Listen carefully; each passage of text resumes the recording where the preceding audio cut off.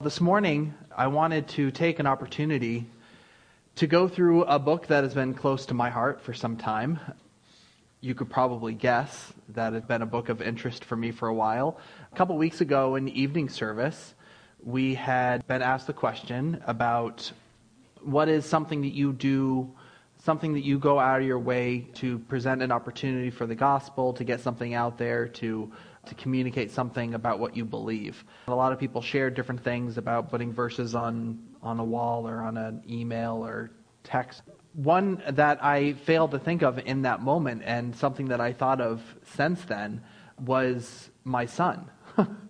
When we were first expecting my child, I thought, what am I going to name him? And of course, anytime you name a child, it says more about the parent than the child.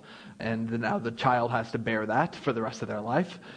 It was shortly after 2004 when my wife and I got married. And there was David and Manny and Pokey and Jason, all great, strong Red Sox names. But we put those to the side and wanted to think about something that would be able to provide an opportunity for the gospel.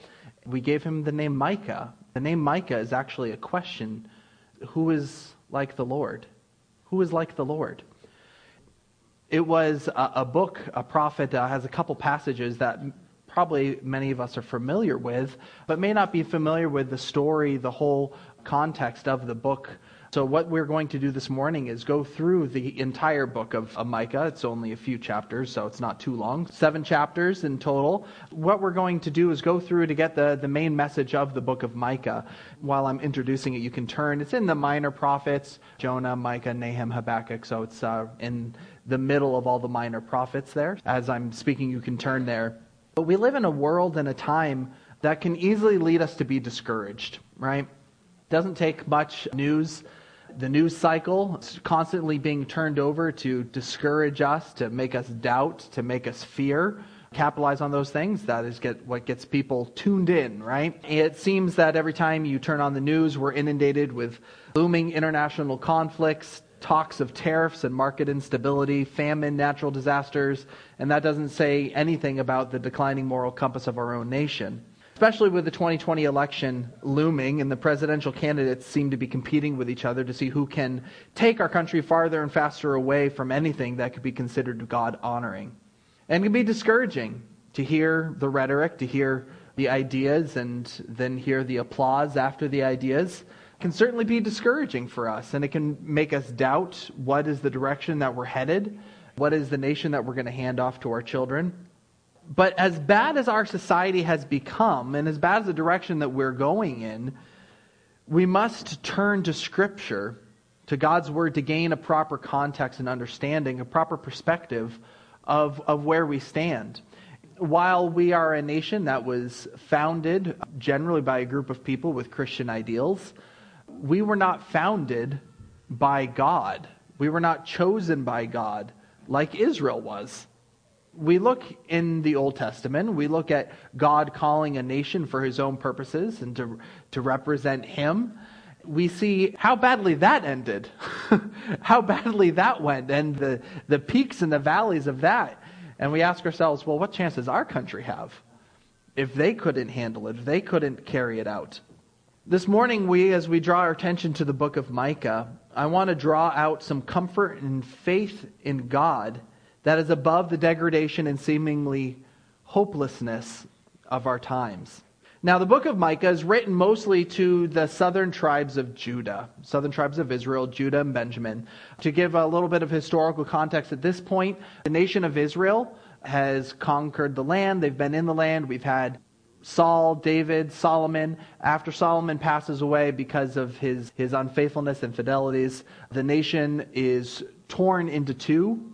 Solomon's son Rehoboam listens to unwise counsel, and Jeroboam takes the northern tribes of Israel and splits into two. So you have now two functioning, often conflicting neighbors that are ruled differently. And we see the northern tribes get worse and worse and worse, and they have no righteous, godly leaders. The southern tribes kind of goes back and forth with good kings, bad kings, good kings, bad kings, bad kings, bad kings, good king, bad, bad, bad, good, good, bad, bad, and so on and so forth. As we get to the time of Micah, he is writing, as we see in the first verse, during the reigns of Jotham, Ahaz, and Hezekiah, kings of Judah. This is mostly written to the southern tribes, but there is a condemnation of the northern tribes in the first chapter. But at this point, the northern tribes of Israel, Assyria comes in and takes them away. And they are taken off and scattered into captivity. We don't know too much about Micah. There's a lot of Micahs. If you look and read through the Old Testament, you'll see Micahs everywhere, not the same ones. Very common name. We don't know a whole lot about this Micah other than the fact that he was born and raised in a rural community kind of west of Jerusalem in the Shephelah. It was a place of agriculture. It wasn't the center of commerce that Jerusalem would have been, but they would have been feeling the consequences of the decisions that Jerusalem had been making. Now, Jotham and Ahaz and Hezekiah all have different rules, and you can read through the book of 2 Kings to get a context of this. But to give you a brief description of the times, Jotham was the son of Uzziah, and if you read through the book of Isaiah, chapter 6, during the days of King Uzziah, Isaiah saw this revelation, and Micah is serving kind of at the same time of Isaiah. Being the son of Uzziah, Jotham did what was right in the sight of the Lord, but he didn't go so far as to removing the high places. High places were places of false worship. The altars where the gods of the Canaanites and the surrounding people, all the ites, were worshipped. He did what was right in the sight of the Lord, but he did not go so far as to tear down and remove these high places that had become so common during Solomon's reign. His son, Ahaz, did not turn out so well. Ahaz was thoroughly a wicked man. The epitome, the apex of, or the depth of his wickedness was that he offered up his own son as a burnt offering to a false god. We can hardly imagine doing that, but that was the depth of his sin and his commitment to false worship. When he was being attacked, the northern tribes in Syria were coming down and bearing down on the southern tribes of Judah and attacking them. And rather than appealing to God for his salvation, he looked and said, "Who's the bigger bully on the block?" And they said, "Oh, Assyria looks like a really nice group of people that could help me." And he appeals to Assyria. They come in and they conquer the northern tribes of Israel. They are saved for a moment, but then Assyria would come further down into Jerusalem and around Jerusalem, and we see Sennacherib and during the days of Hezekiah and the siege of Jerusalem. So all of that's kind of going on in this time, but Ahaz, to go pay his thanks and to pay a heavy tribute cost to Assyria, he goes and he sees, wow, they have a really cool altar here. We should worship their gods. And he comes back to the temple and says, I want you to push the bronze table over, and we're going to build an altar just like they have in Assyria in the temple. That was his syncretistic combinations of false worship in with true worship. When Hezekiah takes over, we see a lot of reforms within the nation of Israel. In 2 Kings 18, verses 5 through 7, he said he trusted in the Lord, the God of Israel, so that there was none like him among all the kings of Judah after him, nor among those who were before him. For he held fast to the Lord. He did not depart from following him, but kept the commandments that the Lord commanded Moses.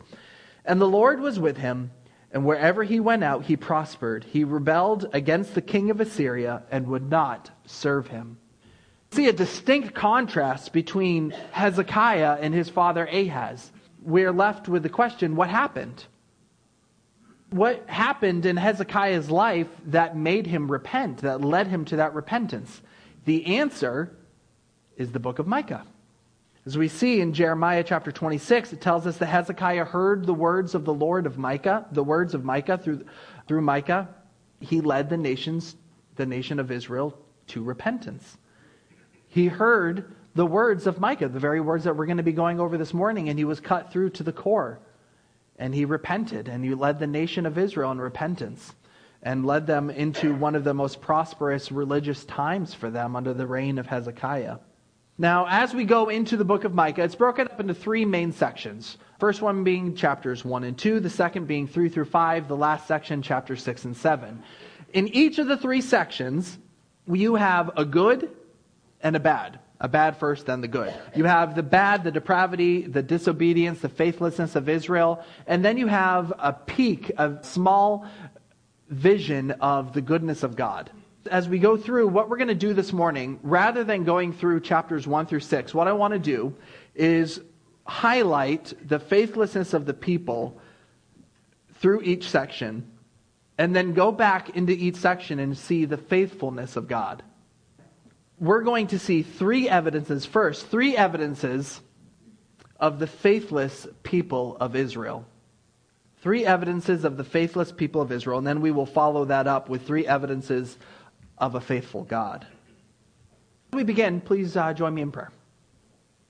Dear Heavenly Father God, it is a blessing to know and to hear how many have been praying for this morning and have been lifting me up to you, God. And I pray that you would hear those prayers, God, that you would be known this morning, your word would be understood through frail words such as mine, God, and that we would leave this morning, God, with a better understanding of our own common faithlessness and your abounding faithfulness, God, that our hearts would be lifted up to worship you, God, and to know you in a better way, God, so that we can serve you in a fuller way.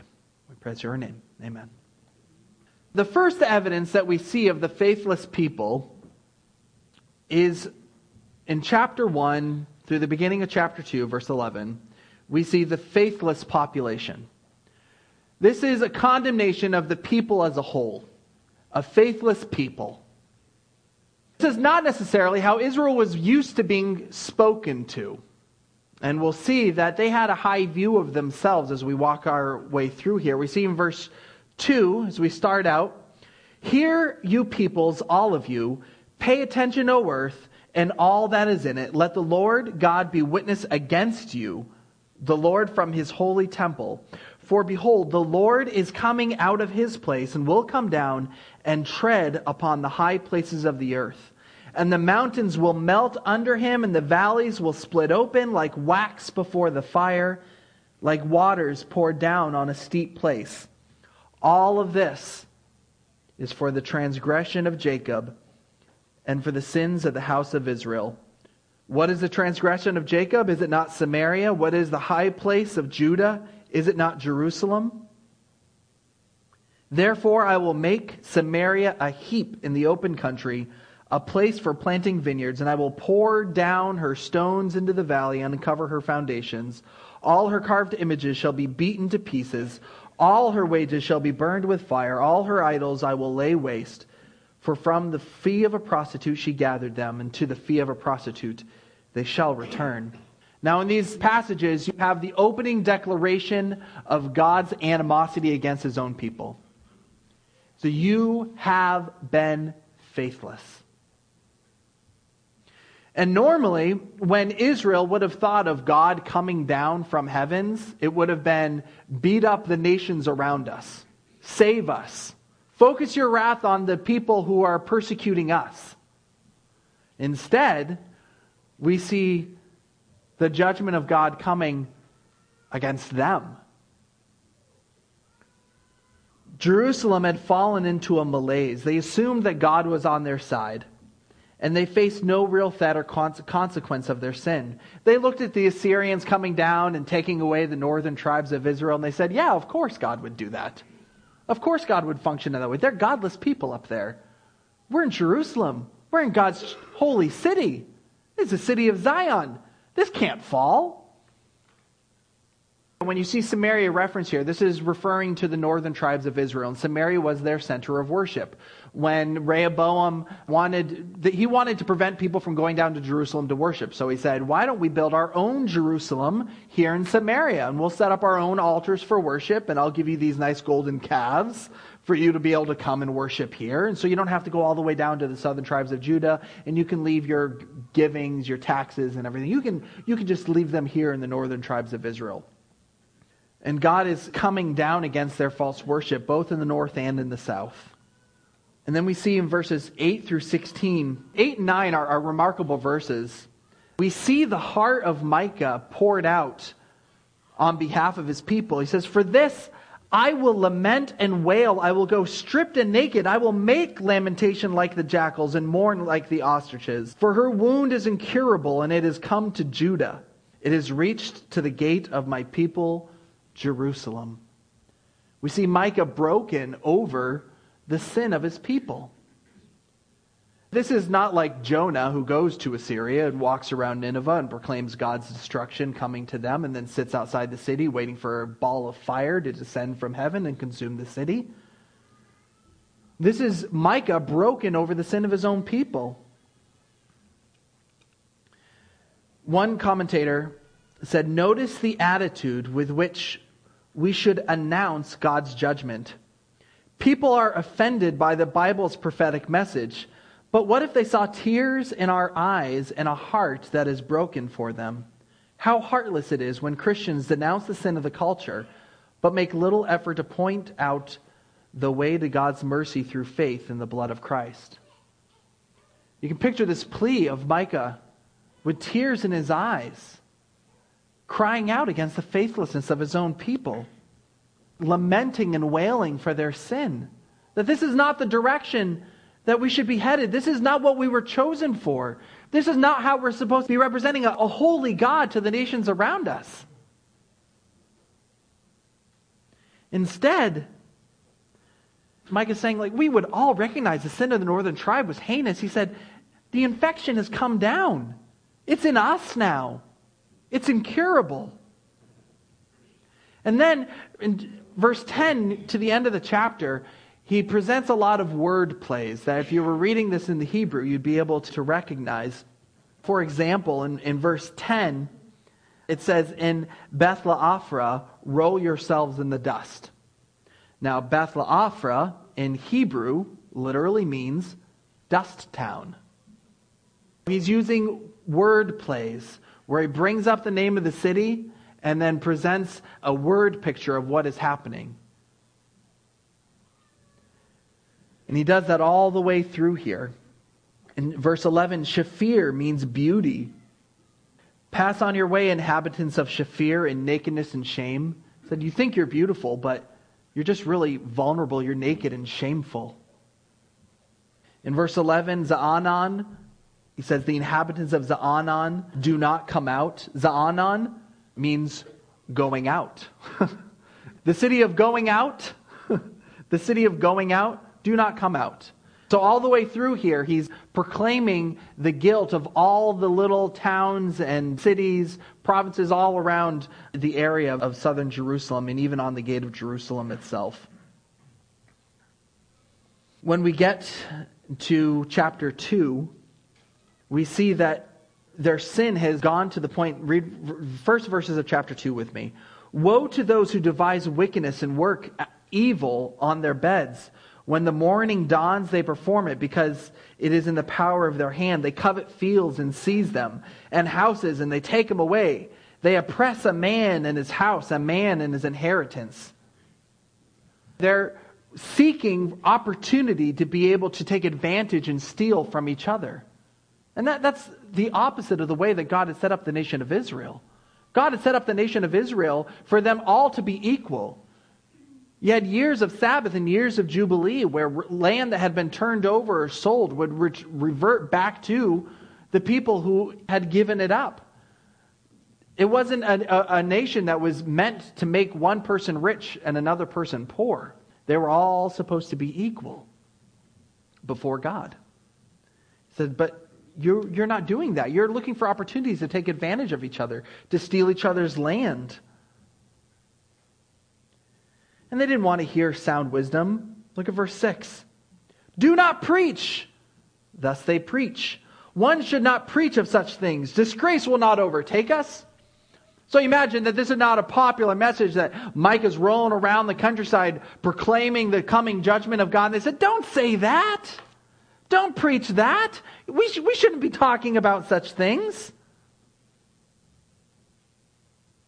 They didn't want to hear the sound wisdom coming from Micah. They just wanted to hear what pleased them. We see that throughout the Old Testament. A king would hear a prophet say condemning words, and they're like, oh, I don't like that message. Is there anyone who has a better message for us? Oh, you like rainbows and unicorns. Okay, let's bring that prophet up. That sounds like good news. That was a common guilt of Israel. That they didn't want to hear the words of the Lord. They wanted to hear what made them happy.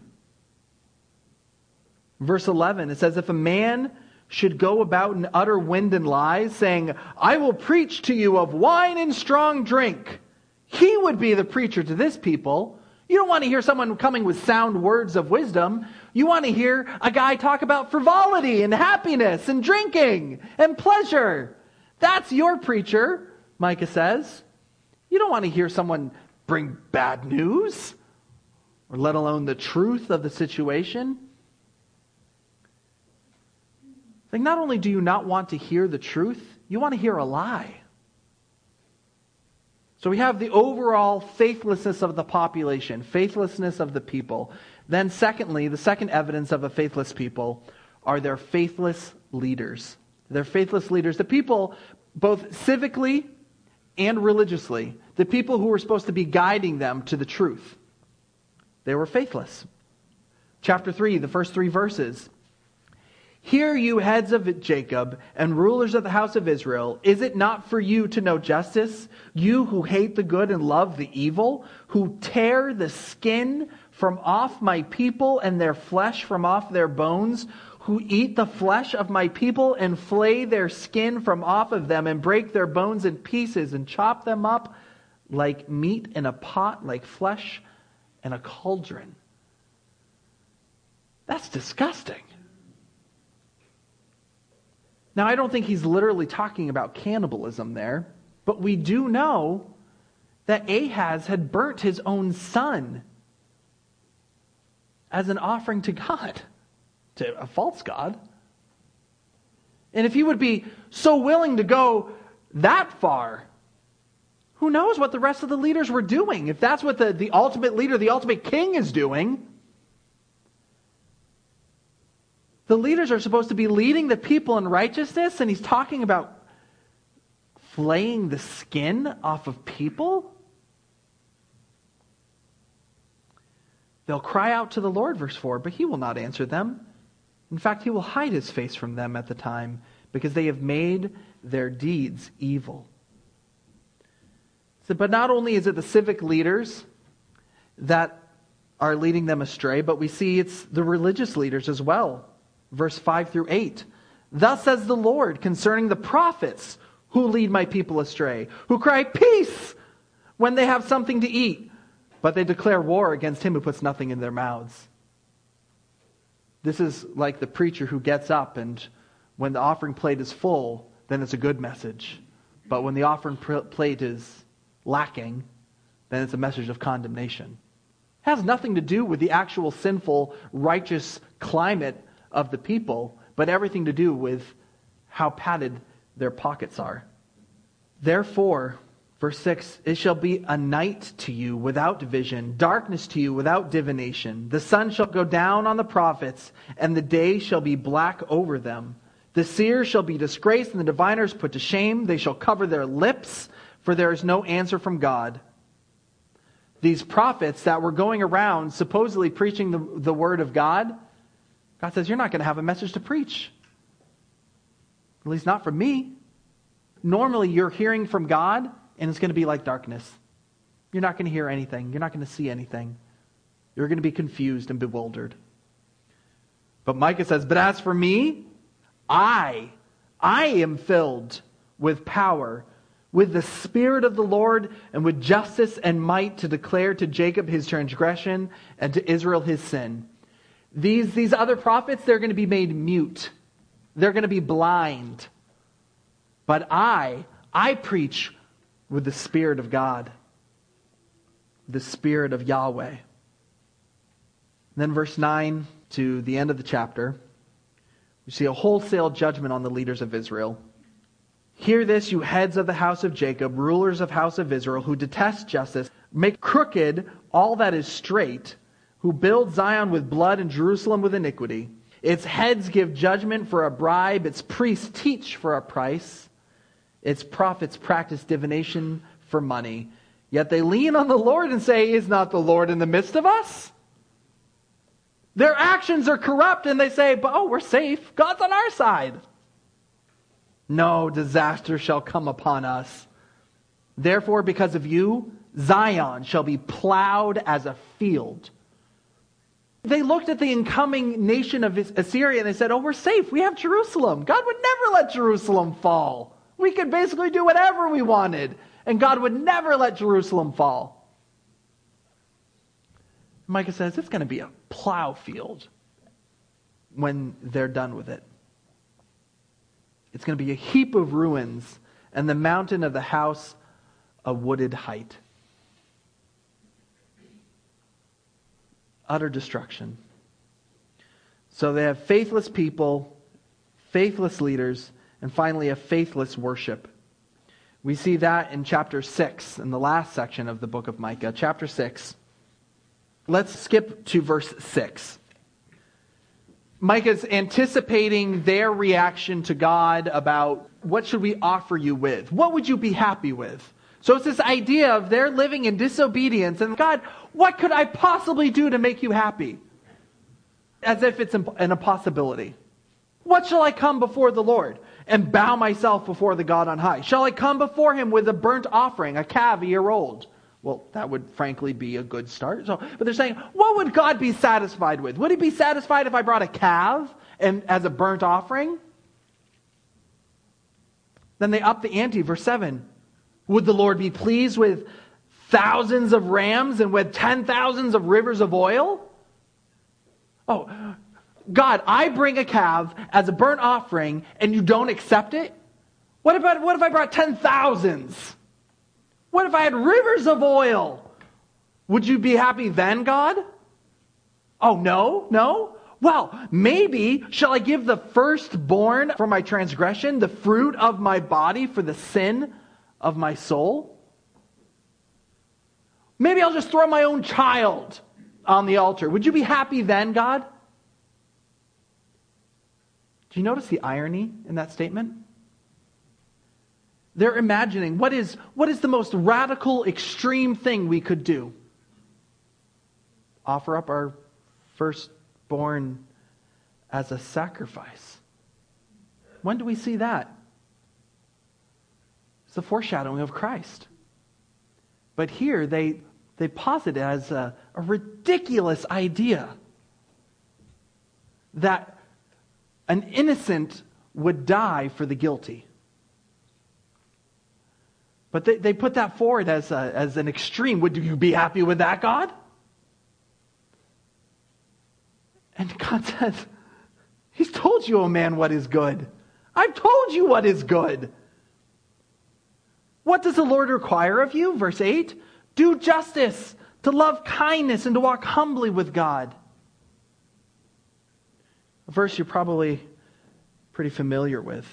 This is the finest summary, one commentator said, of the content of practical religion to be found in all of the Old Testament. This is what God wants. Do justly. Treating people fairly. Quite the opposite of what the leaders of the nation of Israel were doing at the time. To bring justice to people. To love mercy. This is the Hebrew word chesed. It could be the main thematic word of the book of Psalms. You see it all the way through there. The loving kindness of the Lord shall endure forever. It's that word chesed. To love mercy, loving kindness. It gives where no giving is required. It acts when no action is deserved. And it penetrates both attitudes and activities. Finally, walk humbly. To walk with an awareness of the holiness of God and the neediness of man. I want you to do justly. I want you to love mercy, and I want you to walk humbly with me.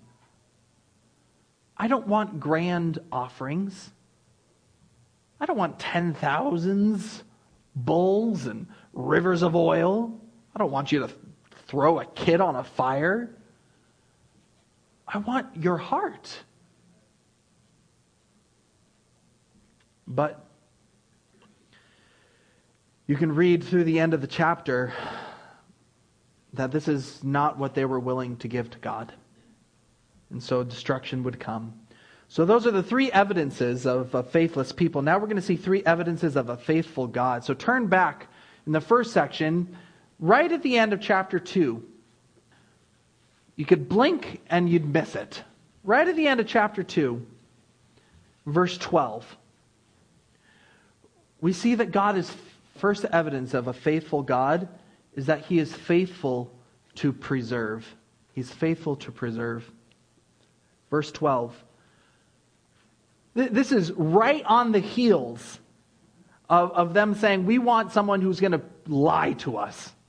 We want someone who's going to give us fake news.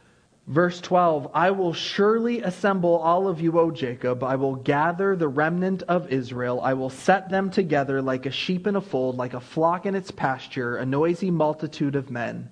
He who opens the breach goes up before them. They break through and pass the gate, going out by it. Their king passes on before them, and the Lord at their head. God's saying, you can lead yourself as far astray as you possibly could, but I'm going to bring you back. I have a remnant. And we read about that in Romans chapter 10 and 11 this morning. God said, you could wander as far as you could think of, as you could dream. Be as sinful as you could imagine. But I'm more faithful than you are sinful. And I have a remnant for my own. And I will draw you back. And the king passes on before him, the Lord at their head. He said, I'm not done with you. I'm not done with you. You can be as faithless, as wicked as you could imagine. But my grace will pursue you to those ends and beyond. So we see that he is faithful to preserve, regardless of the present indiscretions of God's people. God's faithfulness did not depend on their willingness or ability to remain faithful, but solely on his determination to be faithful. Secondly, we see that God is faithful to redeem. Faithful to redeem. We see that in chapter 4, verses 1 through 5. Chapter 4, 1 through 5, we see a future kingdom promised. It shall come to pass in the latter days that the mountains of the house of the Lord shall be established as the highest of the mountains, shall be lifted up above the hills, and the people shall flow to it. And many nations shall come and say, come, let us go up to the mountain of the Lord, to the house of God of Jacob, that he may teach us his ways, that we may walk in his paths. For out of Zion shall go forth the law and the word of the Lord from Jerusalem. He shall judge between many peoples and shall decide for strong nations afar off. And they shall beat their swords into plowshares and their spears into pruning hooks. Nation shall not lift up sword against a nation, neither shall they learn war any more. But they shall sit every man under his vine, under his fig tree, and no one shall make them afraid, for the mouth of the Lord of hosts has spoken. For all the peoples walk, each in the name of its God, but we will walk in the name of the Lord our God forever and ever. In the midst of all this talk of the wickedness of Israel, God said, I have a plan. I have a kingdom. I have a plan to redeem you and to make you a nation for my own glory. And we get the smallest peek, the smallest preview into what that nation is going to look like.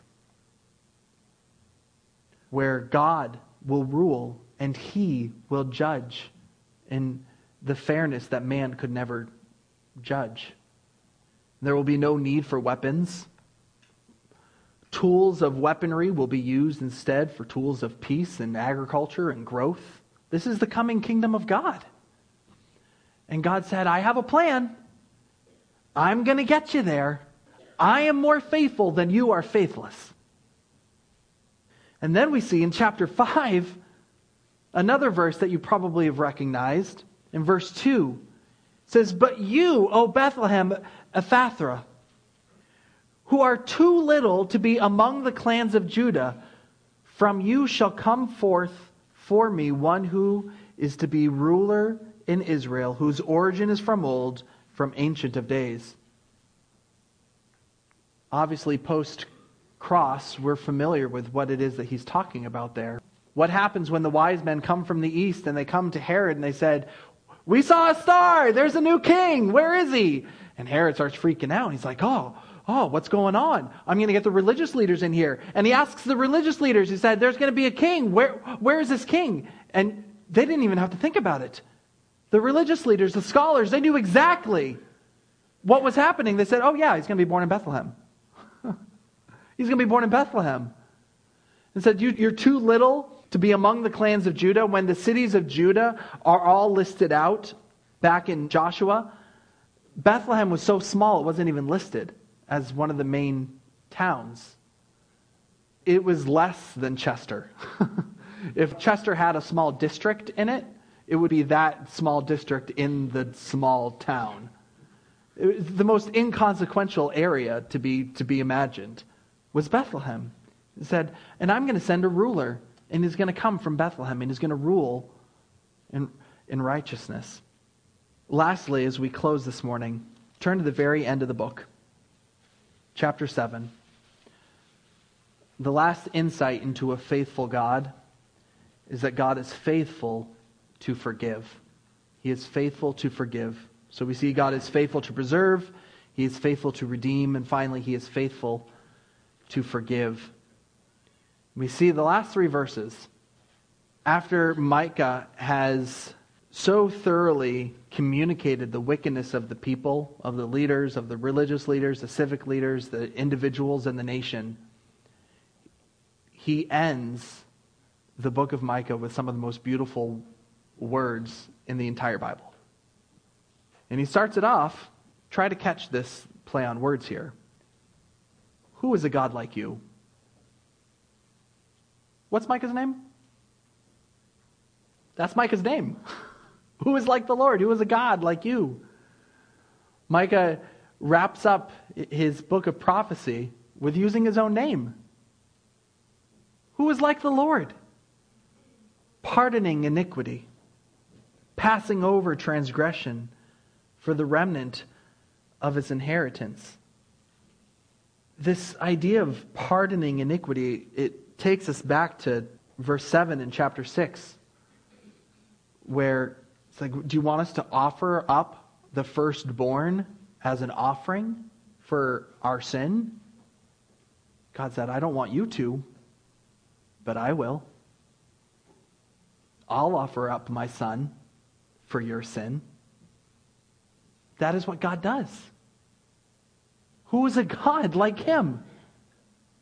Who pardons iniquity and passes over transgression. God just can't willy-nilly say, oh, well, forget about it. Shucks, why don't we just forget the past? The past is in the past. Let's just all put our arms around each other and we'll be friends now. Let bygones be bygones. God can't do that. God's righteousness would not be appeased. It would not be satisfied. Instead, it demanded a sacrifice. His own son. It says later in verse 18, He does not retain His anger forever because He delights in steadfast love. God doesn't hold on to this anger. God isn't just sitting there and says, okay, I'm going to pardon you now, but just wait. Oh, just wait. I'm going to bring the judgment and the condemnation for your consequences of your actions down upon you. And I'm going to forgive you right now, but just if you do it again, I said, no, that's not God. That's man. He will again have compassion on us. He will tread our iniquities underfoot. If you catch the play on words there at the beginning, very beginning of the book, talked about how he was going to come down and tread out the nation and to stomp them out, to stomp out the cities, the places of false worship. And here at the end he says, I'm coming down against your sin. I'm going to deal strongly with your sin. He says, you will cast all of our sins into the depths of the sea. You will show faithfulness to Jacob and steadfast love to Abraham, as you have sworn to our fathers from the days of old. The last thing that Micah wants the people of Israel to understand is they have a faithful God who is faithful well beyond their faithlessness, whose compassion far outweighs their sin, whose patience abounds over their iniquities. And that is our God. Now, I don't know about you. I haven't burnt my firstborn on an altar. I haven't flayed the skin off of anyone yet. I haven't even stolen anyone's land. But I've transgressed a holy God. I've built up enough iniquity for myself, enough sin. But we have a God who deals in compassion, in steadfast love, that word chesed, a loving kindness that endures forever. And we can come to God and say, God, what in the world would make you happy? What could I possibly do to make you happy? And maybe some of you are in that place this morning and you feel that there's nothing you could do to make God happy, to make God okay with you and to overcome your sin. And you're right. There isn't. There's nothing you could do. That's why God did it for you. Not even offering your own firstborn as a sacrifice for your sin, because God said, let me do that for you. And he gave us Christ. So as we approach the table this morning, let us reflect on that atonement, on that substitutionary atonement, that there's nothing that we could bring to God, no 10,000 rams or rivers of oil or even our own firstborn that could satisfy his holiness. So God said, let me do it for you. Let's pray. Dear Heavenly Father, God, I thank you for the book of Micah, God. I thank you for the message of your abounding faithfulness to us, God, such a faithless people. Lord, though we may not see ourselves in the sandals of Israel, of being a wicked people like them to those degrees, Lord, we stand condemned before you, equally sinful, equally condemned, equally dependent upon you to provide compassion, forgiveness. Who is a God like you? Amen.